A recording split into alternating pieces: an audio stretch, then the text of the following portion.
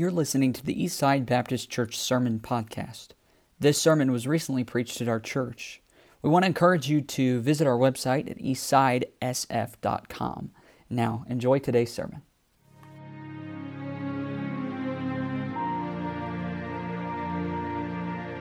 We're going to look at Revelation 21. I've asked you to turn, and I'm going to turn there now myself. Revelation chapter 21. It's an honor, and it's also humbling to be able to stand here and preach on this first Sunday of the new year. I told Pastor that was the best Sunday school lesson that I've heard this year. Amen.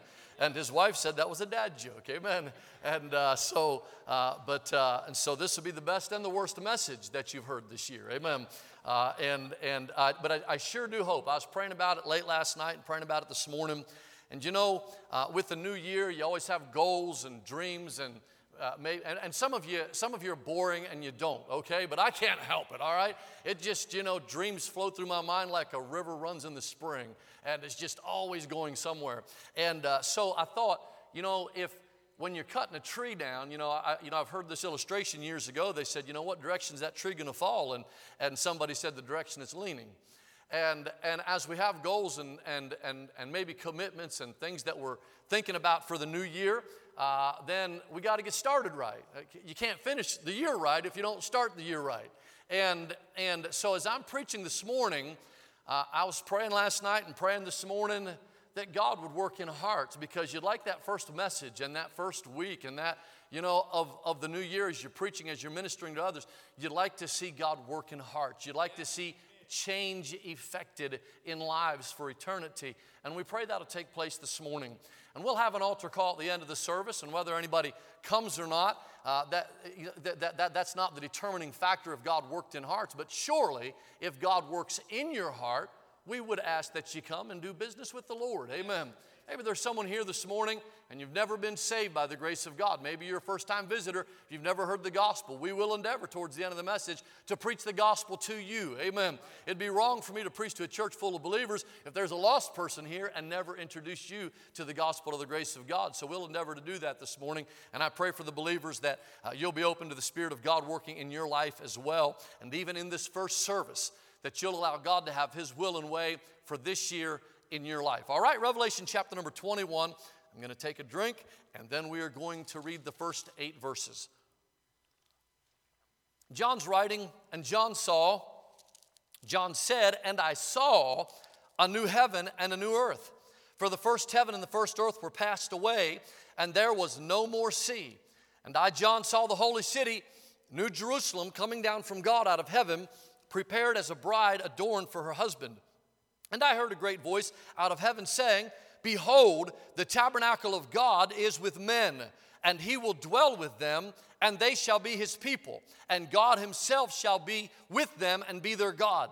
And God shall wipe away all tears from their eyes. And there shall be no more death, neither sorrow nor crying, neither shall there be any more pain, for the former things are passed away. And He that sat upon the throne said, Behold, I make all things new. And He said unto me, Write, for these words are true and faithful. And He said unto me, It is done. I am Alpha and Omega, the beginning and the end. I will give unto him that is athirst of the fountain of the water of life freely. He that overcometh shall inherit all things, and I will be his God, and he shall be my son. But the fearful and unbelieving and the abominable and murderers and whoremongers and sorcerers and idolaters and all liars shall have their part in the lake which burneth with fire and brimstone, which is the second death." And let's come down to verse 27 as well and read this last verse of the chapter. "And there shall in no wise enter into it." He's talking about the New Jerusalem, heaven on earth. "And there shall in no wise enter into it anything that defileth, neither whatsoever worketh abomination or maketh a lie, but they which are written in the Lamb's book of life." So let's go to the Lord in a word of prayer, and we'll get right into this message this morning. Heavenly Father, we come into your presence, and Lord, you know our heart this morning before you. We are very honored to be able to stand here behind this pulpit and to be able to preach the Word of God. Lord, to have this privilege to minister and to preach the Word of God, we don't take it for granted. We thank you for that, Lord. We thank you for the health, for the ability, and the strength to be able to do this, Lord. And Lord, as we preach this morning, Jesus said in John 15, without me, ye can do nothing. And I'm very aware of that again as I stand here this morning. Lord, we need you. I need you as I preach. The listeners need you as they listen.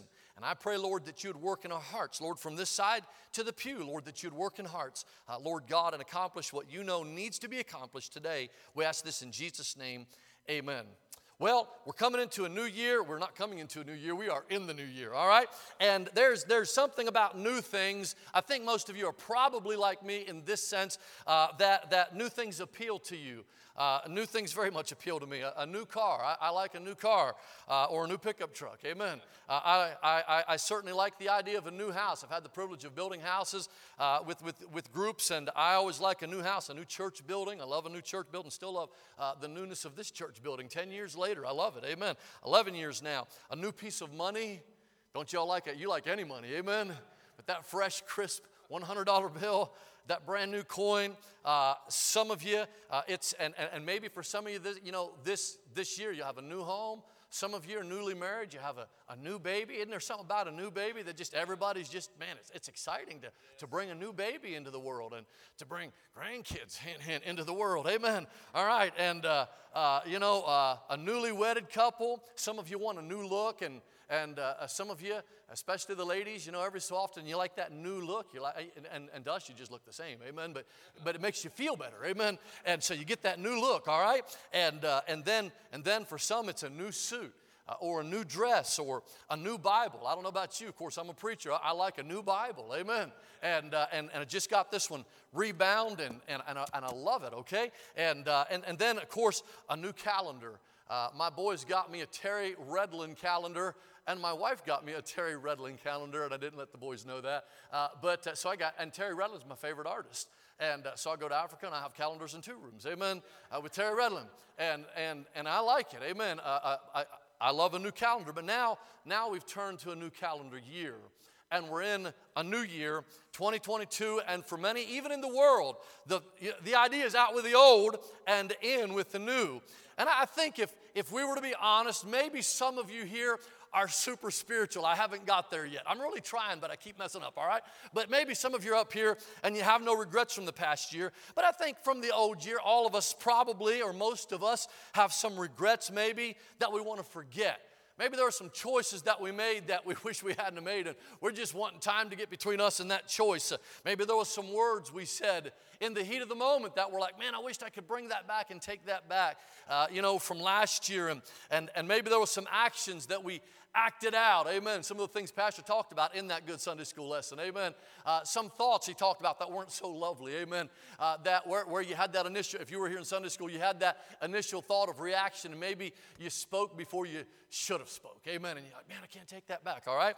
And so I'm just simply saying, our past victories, to some extent, and our past failures, they seem to be able to get swept away when you turn that calendar year and it's January. And I haven't missed my Bible reading yet this year, and I haven't missed my prayer time this year, and we're proud of Pastor, amen, that he's still on his reading schedule, amen. And he talked about that in Sunday school, and we're proud of Jace, amen. That was awesome, amen. And I'm just simply saying, when we come to the new year, it's kind of like getting a clean slate. It's a brand new year to start over and to make commitments and to do these things we've talked about, to witness every day. I hope that's a commitment that you sincerely make, that as God gives you opportunities, you will witness every opportunity and not squander that witness. Some of us, I don't know about you, but I want to be a better husband. I've been trying for 27 years, and I just want to keep getting better, amen. And I know my wife, she doesn't have to work on that because she's a good wife, amen. But I have to work on that, being a better husband. And my kids are grown up now, but I want to be a good dad, amen. And I'm just saying that, we could have the list go on and on. We're in a new year, and there's things that I think all of us, if we were honest, again, maybe there's someone here that says, I don't really need to change anything, but I'm always looking to change something, amen, to improve something, all right? But I do want to say this, realistically speaking, I promise you that within 12 months from right now, all of us will be looking at this new year now as the old year. And there'll still be some things that we want to change next year. And there'll still be some regrets that we have from 2022 that we haven't even, there'll still be some bad choices some of us make we haven't even made yet. Or we reacted in the wrong way, and the situation hasn't even occurred yet, and it'll be a new year all over again. And the point I'm making is that the new year on this planet Earth at this time, it really doesn't change a lot in the big picture. It's the same old world we're living in. We still have the same old sin nature. We still have the same personalities, amen. I'm stuck with mine, and my wife's stuck with me too, amen. Listen, the same old politics. I'm January 1st, the Republicans and Democrats, they're firing at each other, amen, and putting up memes, and I'm like, man, things never change, amen. And we have the same pandemic that we've been stuck with for a couple years now, still here. I hope by the end of this year that all this stuff's over, but it's still here. And we have the same problems, and simply turning a page on a calendar doesn't really make as much of a difference as we'd like it to, okay? But our text tells us about a time in the future. I believe the book of Revelation. I believe the Bible literally. When God said here through the pen of the Apostle John, and I saw a new heaven and a new earth, for the first heaven and the first earth were passed away, and there was no more sea, I believe that's going to occur. I'm a Bible believer. I believe that verse. I believe there's coming a day that God's going to create a new heaven, and God's going to create a new earth, and there's going to be no more sea, literally. I believe that. I believe there's coming a time when it won't just be a new year, but it's going to be a new creation. It's going to be a new time. Now, we look at the new year and say we get a new section, a new slot of time on a calendar. But this, man, the Bible said time's going to be no more. This is going to be a new era. And it's not just going to be a new time. It's going to be, really, it's going to be new matter. It's going to be new motion. It's going to be new energy. It's going to be new force. It's all going to be new on this new heaven and this new earth. You say, preacher, can you explain it? I can't. Can't even explain the one we're living on now, amen, much less the one we're going to then. I can't. But I believe it. I believe in this passage, God says there in verse number 5, behold, I make all things new. And buddy, when God makes it new, it's new. And the old things are passed away. And I just want to preach on that thought. I really didn't know how to title the message. You could title, behold, I make all things new. But I'd like to really preach on, and we could have an endless list of the new things of this new creation. But I just want to give you 3 things that I see in the text. Very basic, a very simple message. But God spoke to my heart with the message, and I hope that it's an encouragement to you here this morning. Because in this new creation, God is literally going to make everything new. And so the first thing I see in the text, we'll give you 3 points, and we're going to go as quick. We'll be out of here, but I won't preach as long as I did on Wednesday night, I promise you, all right? Revelation chapter number 21, verse number 1, he said, I saw a new heaven and a new earth. And the very last phrase, he said, there was no more sea. There was no more sea. The first thing, if you write notes, I'd write down that we don't have in the new heaven and the new earth. The Bible, God the Holy Ghost made it clear for you and I to understand there's no more sea. And you say, well, what's that really matter? The world, here we got this planet, and, you got the sea out there, and, a large percentage of the planet's water, it's the sea, and then you have land, and here God takes the time in His Word to tell us that there's no more sea. And so I began to study that a bit, and commentators, they say a lot of things about that I just can't wrap my brain around some of the things that they're saying. But John the Beloved is writing this account. According to verse number 2, he said, and I, John. So we know John's writing. And John the Beloved, he was not just a disciple. He was a disciple of Christ. He was one of the apostles. But he wasn't just a disciple. He was one of the 12. And he wasn't just one of the 12. He was one of the inner 3, Peter, James, and John. And he wasn't just one of the 3. He was John the Beloved. In the Gospel of John, 5 times, John, speaking in the third person, never talking about his own name, never uses his name. He refers to himself as the one or the disciple whom he loved. He was close to Christ. He was very close to Jesus Christ. In fact, at the Last Supper, or some would call it I forget what some would call it. Amen. There it went.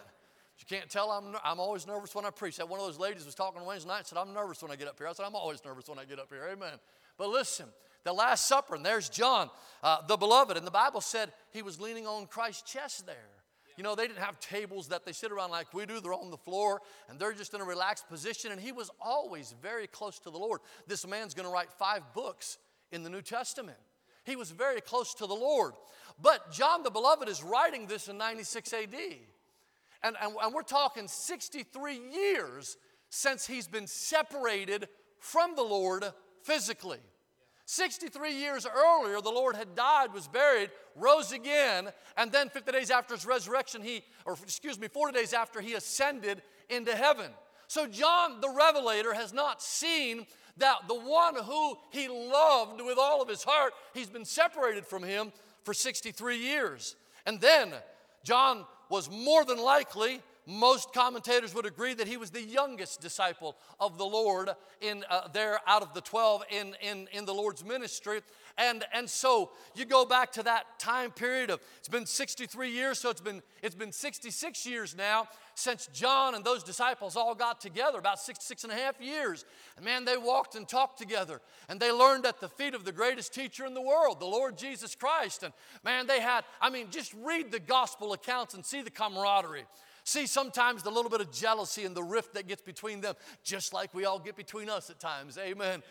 They're normal guys just like we were normal guys, amen. And so here's Peter, James, and John, and here's all the disciples, and such good friends, such close friends, but he's been separated from them now for a pretty good period of time, because history tells us that John was the oldest living disciple. Probably the other 11, for sure 10, probably the 11th, outside of Judas now, all right? And we're talking about the new disciple that was in Judas's place. Outside of Judas, all the other ones had been martyred for the cause of Christ. They had all sealed their testimony with their blood. And so there's his Lord, and he's separated from his Lord. And there's all of his friends, and those men that they developed a very close relationship over a 3.5-year period. It's literally 30 years before this since Peter's died, crucified upside down. Peter and Paul probably died close to the same time, around 66 AD. And so Peter and Paul, they're gone. The other apostles are gone. And so John separated from those that were his close friends, those that were close in the ministry. But you get in the last 10 years of John's life, maybe 15 years again, we don't know the exact time frames, but pretty close to the end of his life there, and he wrote 1st, 2nd, and 3rd John. And 1st John's just written to the church in general. And 2nd John is written to the elect lady and her children. And some say that speaks of a specific church and church members, and some say there's a specific lady, and it doesn't matter to me. The point is that here we're coming towards the end of John's life, and John had a new set of friends. As he got older, some of you know what I'm talking about because of age. Not being disrespectful, I'm trying to be very respectful. But as he got older, his friends had gone to heaven. And now he has a bunch of younger friends and folks that he's mentored and folks that he's invested in and new friends. You come to 3rd John, and he writes to the beloved Gaius. It sounds like they got a pretty good relationship. He writes about a man in 3rd John. He doesn't have such a great relationship with Diotrephes, amen? But he writes about Demetrius as well. And these are fellas that he has a pretty good relationship now, but just stop for a minute.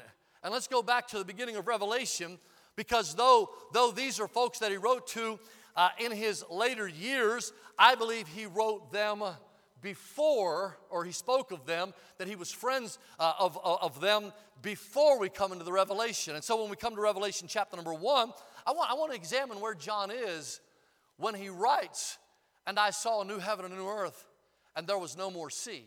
The Bible tells us here in Revelation 21, verse 9, "I, John, who also am your brother and companion in tribulation, in the kingdom and patience of Jesus Christ, was in the isle that is called Patmos, for the word of God and for the testimony of Jesus Christ."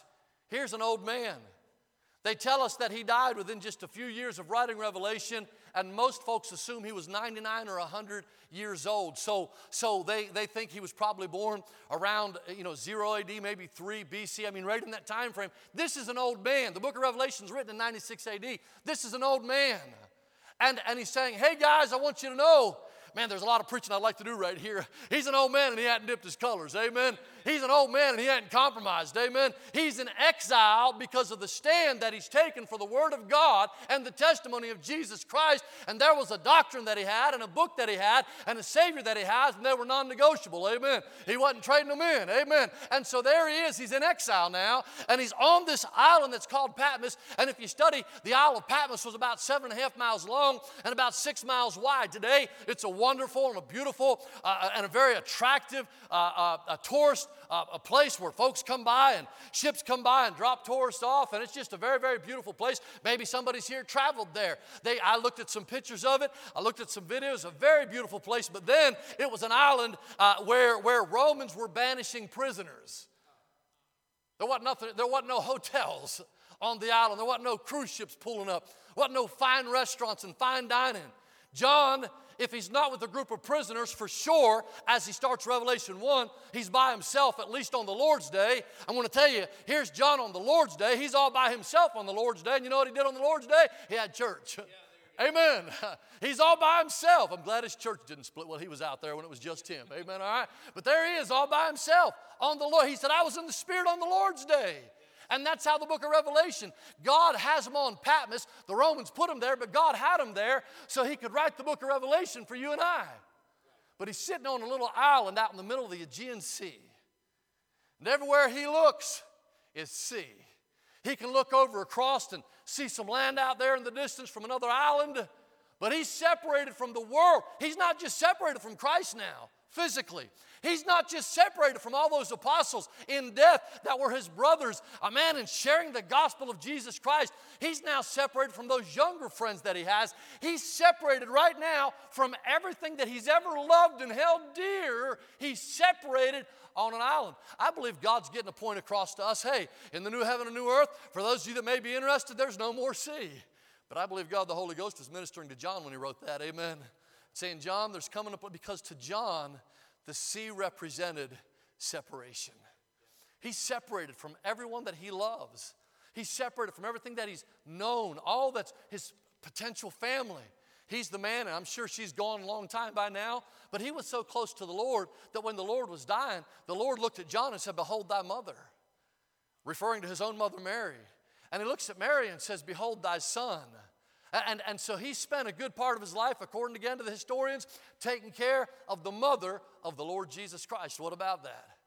But now he's banished on an island, and there's a sea, and there's separation. Here's what I'm trying to tell you this morning by way of practical application. In the new heaven and the new earth, there is no more separation. Amen. There's nothing that'll separate us from family. There's nothing that'll separate us from friends. There's nothing that'll separate us from those things that we love and hold so near and dear to our heart. There's no ocean to separate. There's no sea to separate. If you read verse 2 and 3, not just is it the sea that brings separation, but man, God's up. Y'all help me out. Is God in heaven physically right now? You better believe the ascended Christ is in heaven physically. But look in verses 2 and 3. And I, John, saw the holy city, New Jerusalem, coming down from God out of heaven, prepared as a bride adorned for her husband. And I heard a great voice out of heaven saying, behold, the tabernacle of God is with men. Amen.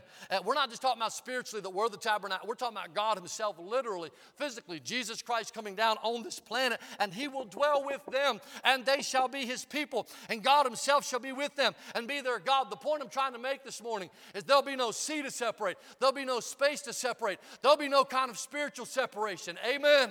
In the new heaven and the new earth, there is no separation. I hope that's encouraging to those of you who along the line maybe have lost loved ones in death and have been separated. Maybe you've lost family members for other reasons and there's been a separation. Maybe there's been hey, what causes separation?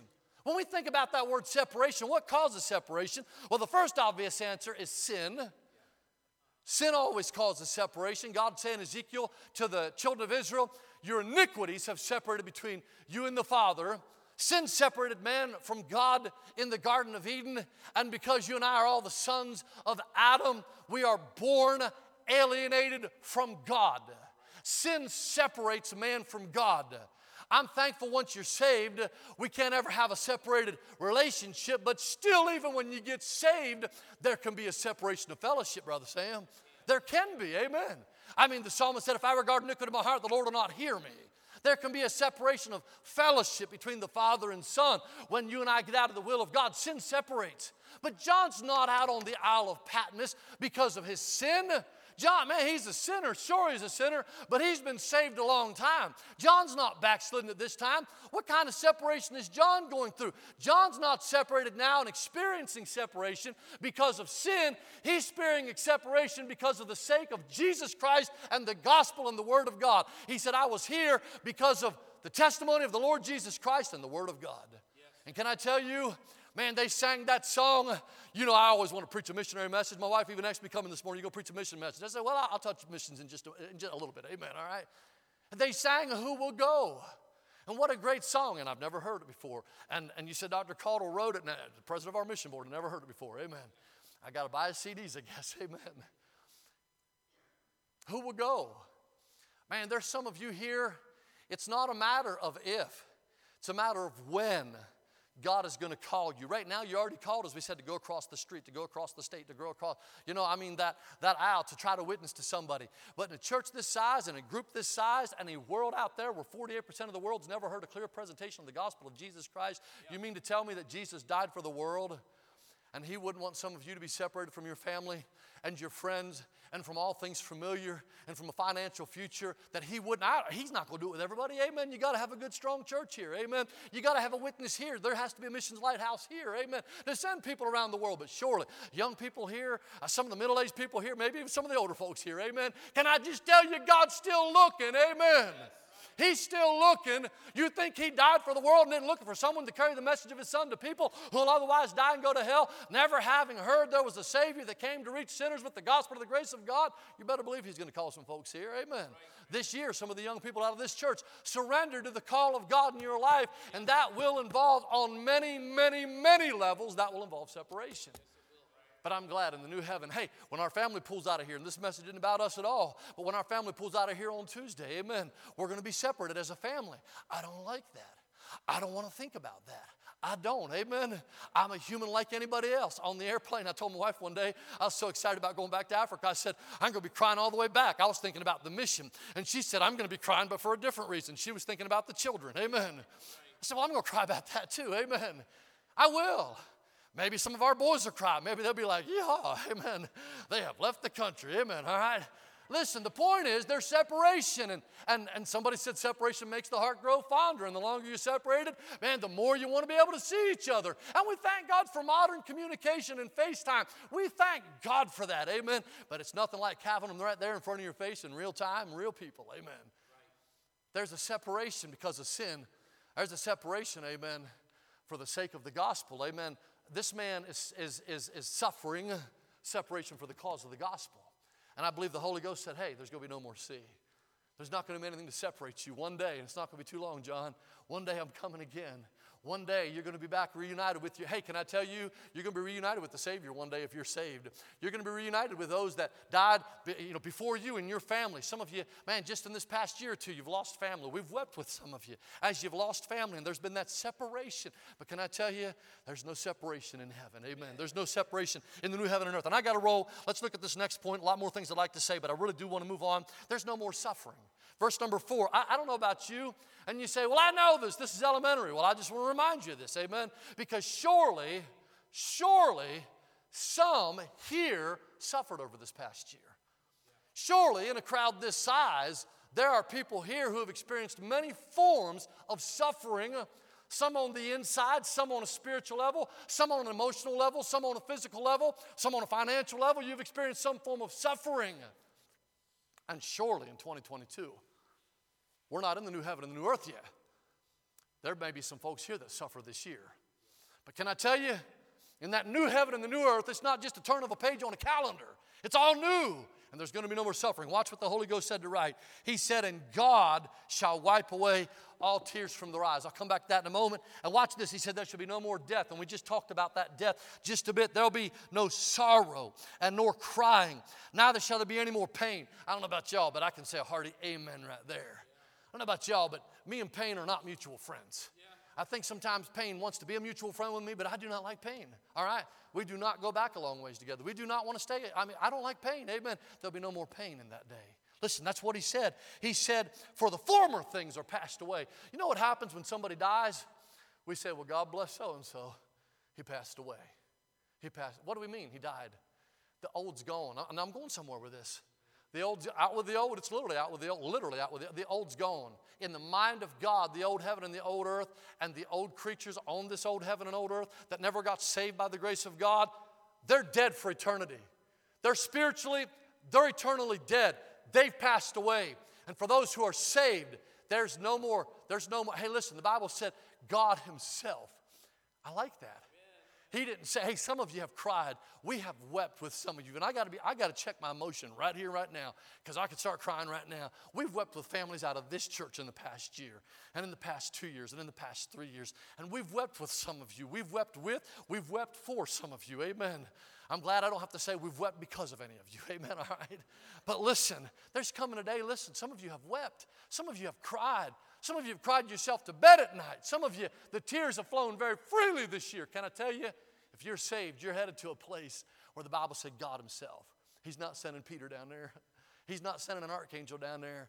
The Bible said God himself shall wipe away all tears. Amen. What about that? That kind of makes me look forward to the new heaven and the new earth. Amen. I mean, God himself's going to say, I'll take care of those tears. We're going to check those tears right here. Amen. The former's done with. All those memories of the past failures, bitterness, grievances, hurts, decisions, choices, self-inflicted or just unavoidable things that have happened. Man, they're gone. They're wiped away. I think he's going to wipe them out of our memory. Amen. All those. He said, I'm going to wipe away those tears. When you get here, not only are you checking the tears at the door, amen, but there's not going to be any reason to cry ever again. I don't know about you. I remember one time, this is many years ago, I think 2007 maybe, Jesse was about 6 or 7 years old, and I was preaching on heaven in the nursing home. And up in Gettysburg, South Dakota. And it was one of those times where it just, down south, they'd say it like this, it got on in the nursing home, amen. And people were getting a little excited because, statistically speaking, I know that theoretically, you say, well, anybody could die at any time, but statistically speaking, their time's shorter than a lot of ours, amen. All right? And they was getting happy. And I was preaching, and actually someone had just died that came regularly. And people were excited about it. Preaching, it just got real. And we come home that day. We come home from church, or from church. We was having church at the nursing home, amen. And we're coming home, and Jesse was in the back seat of the car. And Jesse said, Dad, I want to go to heaven. And I said, well, I'm glad you want to go to heaven. That's great, amen. We all want to go to heaven, amen. And he's like, no, I want to go to heaven right now. And I said, well, what'd you say? And he said, because we're already out of that spiritual moment of the nursing home and preaching on heaven, amen. We're back in the car, back in the now and now, amen. And he's like, I want to go to heaven now. I'm like, what do you mean you want to go to heaven now? And he said, man, that sounded so great, and it sounds so pretty and beautiful. And he gives all these adjectives. I want to go there now. And I said, Jesse, you get to go there one day, but let's just enjoy life right now, amen. But it was real to him. Can I tell you, as real as I'm standing here talking to you right now, heaven's real. The new heaven and the new earth's real. This is an event that is going to, I was sitting with my mother-in-law, I think last week around Christmas time, and made the comment about we're about to go into 2022, and she said, I cannot believe it. She said, I remember thinking years ago, 2020, that's a long ways off. I can't believe we're going into 2022. Can I tell you we're here? And can I tell you it's going to be like a blink of an eye, and we're going to be with the Lord on that day if you're saved.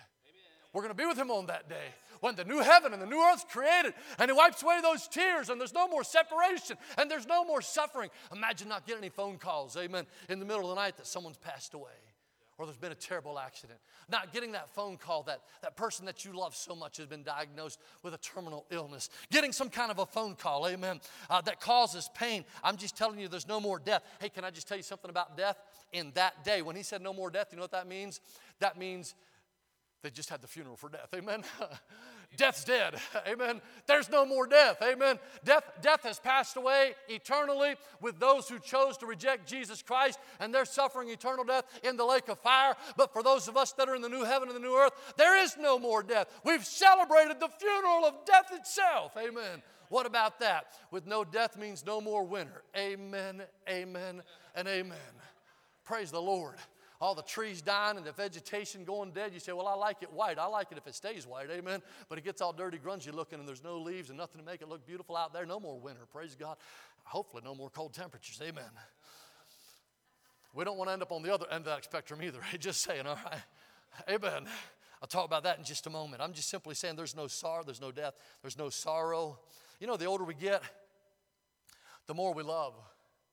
And the more we love, the greater we hurt. And the greater we hurt, the greater we can be hurt. That causes sorrow. And sometimes people that you love the most have the ability to hurt you the worst. Sometimes the sorrow is inflicted by others. Sometimes it's inflicted by yourself. David, in Psalm 51, speaking of a sin that created a sorrow that he would take with to his grave, he said, my sin is ever before me.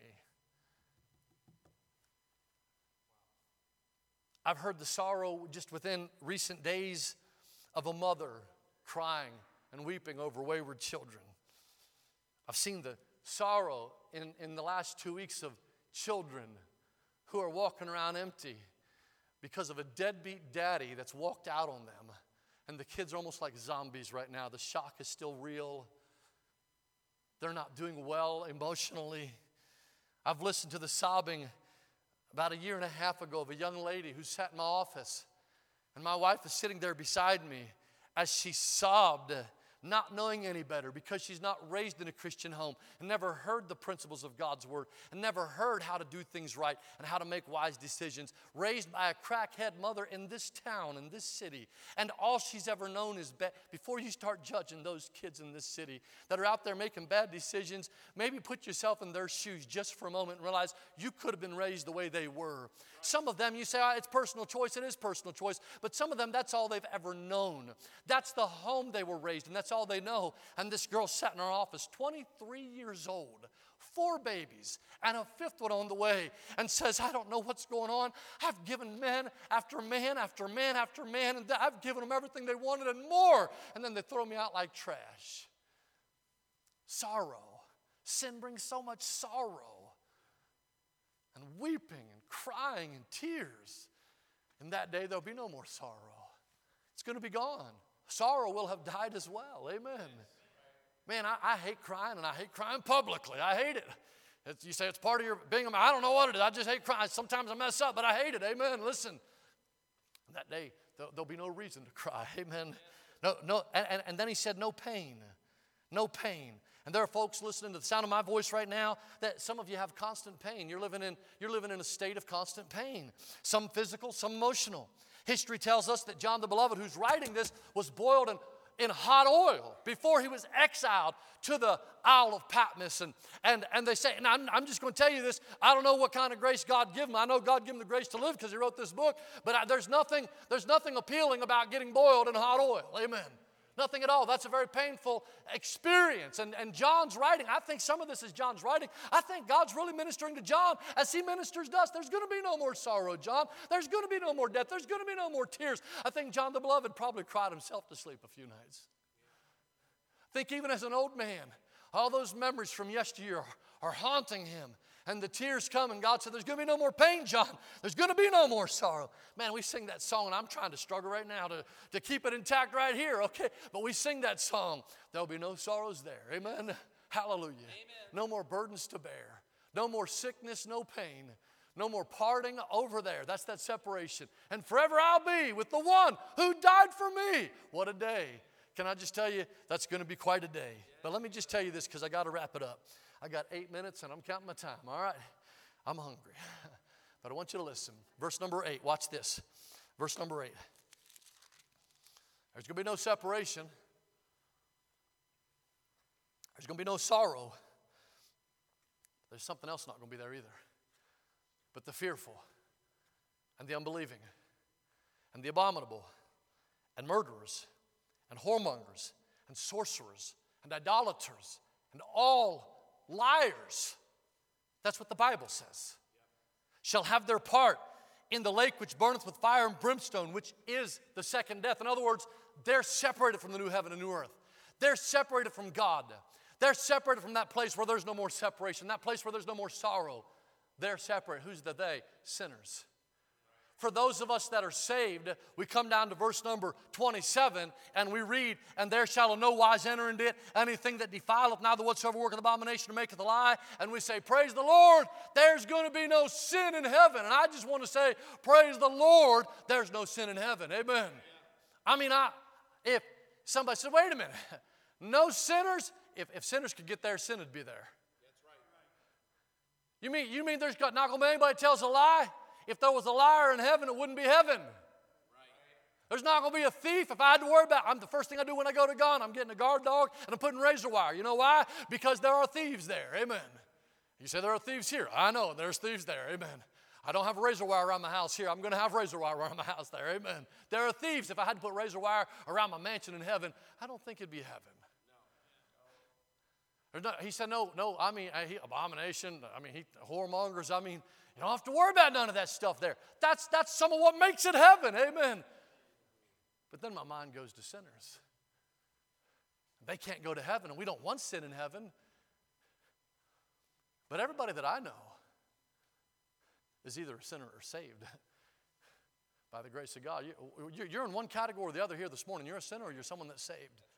That's right. That's where you are. To get onto this earth, there had to be a physical birth. You could not, you say, Pastor, that's elementary. I know it's elementary. But I'm just trying to help you understand that truth again, reminding you, Brother Wade Chambers, there was a day when your mom birthed you onto this planet, amen? You don't just say, yeah, I just beamed here from another place, amen? He came here through birth. And the only way you get into this new heaven and the new earth is through the second birth. No second birth, no new earth. If you're here and you've never been saved by the grace of God, all that stuff that excites me that I'm preaching about, no more separation, no more church separation. I mean, we're not going to be separated from Eastside on the other side of the world. We're not going to be separated from our family. We're not going to be separated for any other reason. Hey, all that sorrow, that death, listen, that excites those of us that are saved. But if you're here and not saved, don't kid yourself. Man, I see posts on Facebook all the time by people who do not know the Lord as their Savior. And they'll have someone who professed to be unsaved, who hated Christianity and the gospel of the grace of God. And that person will die. And they'll say statements like, well, he's in a better place. Can I tell you, you're not in a better place if you die. I had a neighbor one time, and he was just joking. I get it. We were good buddies. We joke around. But he told me one day, he said, preacher, he said, I'm not going to be in heaven. And I said, I know you're not going to be in heaven. I want you. He said, no, you're not getting what I'm saying. I'm not going to be in heaven. And I knew I said, Donnie, why aren't you going to be in heaven? He said, because there's no beer in heaven. I said, Donnie, have you ever considered there's no beer in hell either? And you are going to be there. I want you to listen this morning. And there's a popular song, and I saw it the other day. And I can't even give the lyrics of it, amen. But someone had passed away, and someone was telling them, while you're in heaven, raise, and you can fill in the blank. You say, it's terrible. They really believe the person's in heaven. That's the philosophy of the world. But can I tell you, in heaven,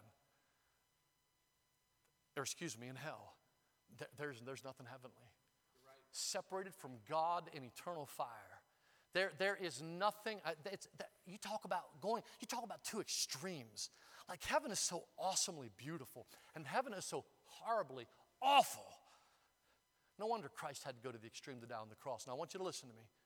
Because he said, there shall in no wise enter into anything that defileth. Are you saved or are you still in sin?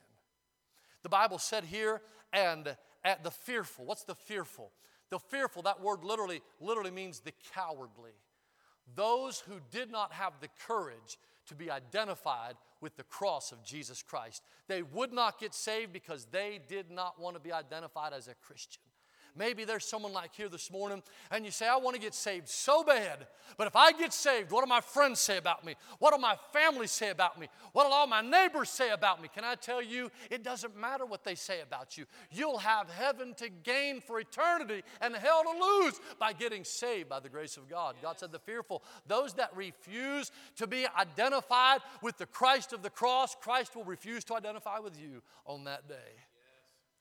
He said, the unbelieving, those who die never having believed the gospel of the grace of God. Now you may be here this morning and you say, Brother Ruttman, I believe the gospel, but here's my experience with South Dakotans when I meet them the first time and it comes to the gospel. Every South Dakotan I've met, minus just a very few, tell you I believe the gospel. And I believe in the death and the burial and the resurrection of Christ, and they believe that intellectually. But can I tell you, a lot of South Dakotans, while they believe in the gospel of the grace of God, they also believe that they have to be a good person and they have to do good works and they have to quit this and quit that to get to heaven. Can I tell you, there's only one way to heaven, amen? And that's through shucking your self-righteousness. That's through repenting of your self-righteousness. I'm talking about turning away from your religion, turning away from your good works, turning away from all that you've done and placing your faith and trust in the finished work of Jesus Christ alone, once for all, forever, amen? And you could do that this morning. This morning you could do that. If you're here and you've never been saved, you could have walked in here a sinner on your way to hell, and the first service of the new year, you could walk out of here saved and on your way to heaven for eternity, going to the new heaven and the new earth, simply because you placed your faith and trust in Christ alone. Read the list: the fearful, the unbelieving, the abominable. So what's the abominable, Pastor? I'm not going to start listing sins. Some people would like to bait you into listing sins right there. Can I just tell you what the word means? It means loathsome. It means vile. It means despicable.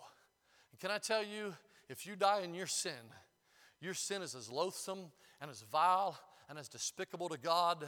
And people want to say, well, what sin? And this sin, can I tell you, the sin of pride? The sin of pride is just as wicked in the eyes of God as the sin of immorality in the eyes of God. It's wicked. And if you die, have you ever heard the song? Maybe your visitor never heard the song. Have you been to Jesus for the cleansing power? Are you washed in the blood of the Lamb? If you've never been cleansed in the blood of the Lamb, you're still loathsome in the eyes of God. Now, I may look at you and say, you're a good guy. You may look at me and say, he's a good guy. But God who's never sinned, God who's absolutely good, God who measures everything by his standard of perfectness, righteousness, and holiness, says all have sinned. That's you. There's not a just man upon this earth that doeth good and sinneth not. That's you and I. All we like sheep have gone astray. That's all of us. I'm telling you, we're all sinners, for all have sinned and come short of the glory of God. There is none righteous, no, not one. I'm just telling you what the Bible says. And God said in Isaiah chapter number 64 that our righteousness is, plural. He didn't say your sins right there. He said our righteousness is. That's the good things we do. That's the going to church. That's putting money in the offering plate. Amen. That's getting baptized and catechized and sanctified or whatever otherwise. Amen. That's all of it. Amen. God said they're filthy rags. You know what that would mean? Loathsome, vile, despicable. God, you say, well, how could that be?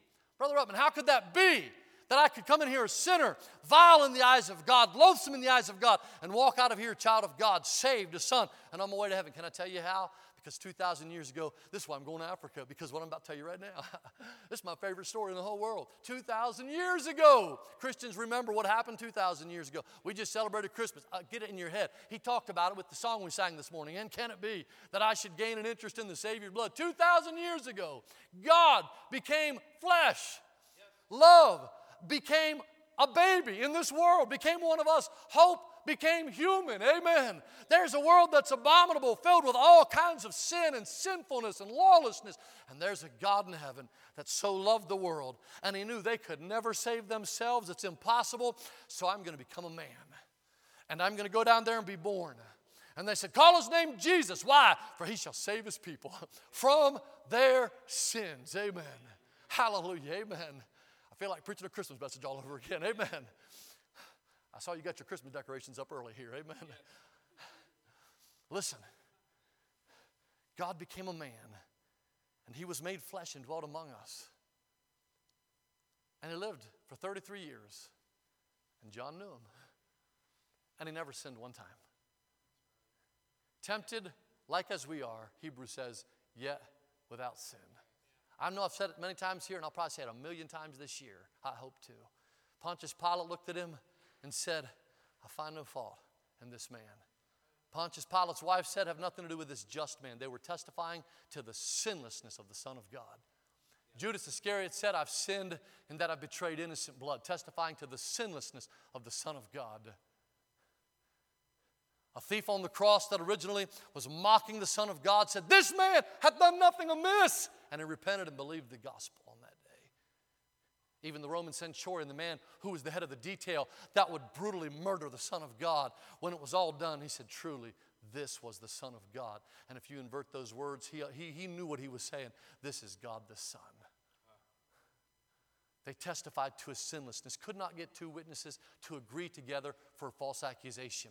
And the Bible said that when they questioned him, he answered not a word. Now, you probably heard me say this before, but that used to bother me. I'd be like, why didn't he tell him he was sinless? Why didn't he tell him he never did anything wrong? Why didn't he? Because he wasn't standing on trial for his sin. He was standing on trial for your sin and for my sin and for the sin of the world. And as such, he was guilty. He never ever evidenced the fruit of sin. But the Bible said in 2 Corinthians chapter number 5 that he who knew no sin was made sin for us. He wasn't the fruit of sin, but he became the very root of sin for you and I, and he suffered on a cross. Listen, when he's in the garden and he says, if it be possible, let this cup pass from me. He wasn't talking about Calvary. He wasn't talking about trying to bypass Calvary. He knew what laid for him there. He told Pontius Pilate, for this cause I came into the world. Amen. Listen, he was headed to Calvary. He had a mind, even when Peter said, be it far from thee, he said, get thee thee behind me, Satan. His mind was Calvary. But I believe what he was recoiling at on that night in the Garden of Gethsemane was the contents of the cup, that he was going to have to drink the dregs of sin for you and I. And sin was as an abomination to him. Sin was as disgusting to him, and more so than you picking up a bottle of vomit and drinking it would be to you. Sin is detestable to God. But God said, I love you so much that I'll pick up the bottle of sin. I'll drink deep from that bottle, so deep that I'll go ahead and die for the sins of the whole world. I don't care how wicked and how vile and how loathsome. I'll die for all sin. And the Bible said he was wounded for our transgressions, and he was bruised for our iniquities. And the chastisement of our peace, so that we wouldn't be separated from God, we can have peace with God. The chastisement of our peace was laid upon him, and with his stripes we're healed. In 1 Corinthians 15, and I'm wrapping it up. We're about to have an invitation. We can get a piano player to be good. 1 Corinthians chapter number 15. Paul, he's preaching the resurrection of Christ in 1 Corinthians 15, and he starts by delivering the gospel. He said, for I delivered first of all that which I also received, how that Christ died for our sins. And it wasn't just a brutal death. It was an awful burial.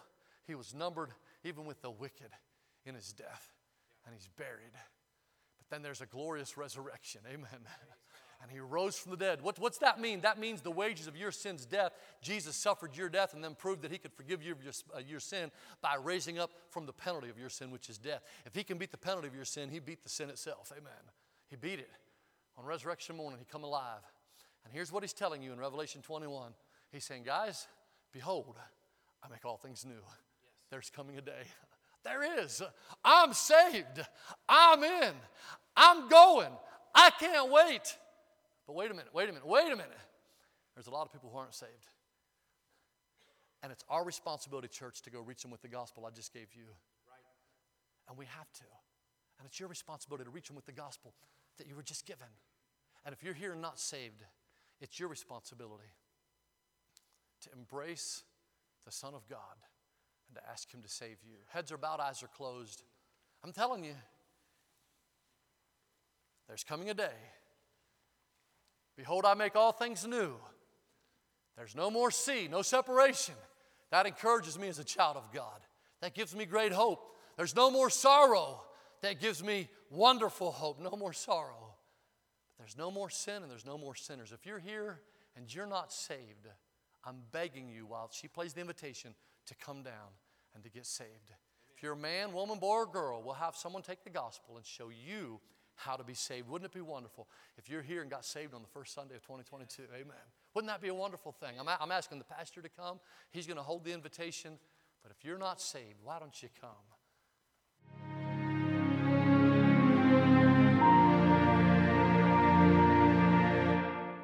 We want to encourage you to visit our website at eastsidesf.com.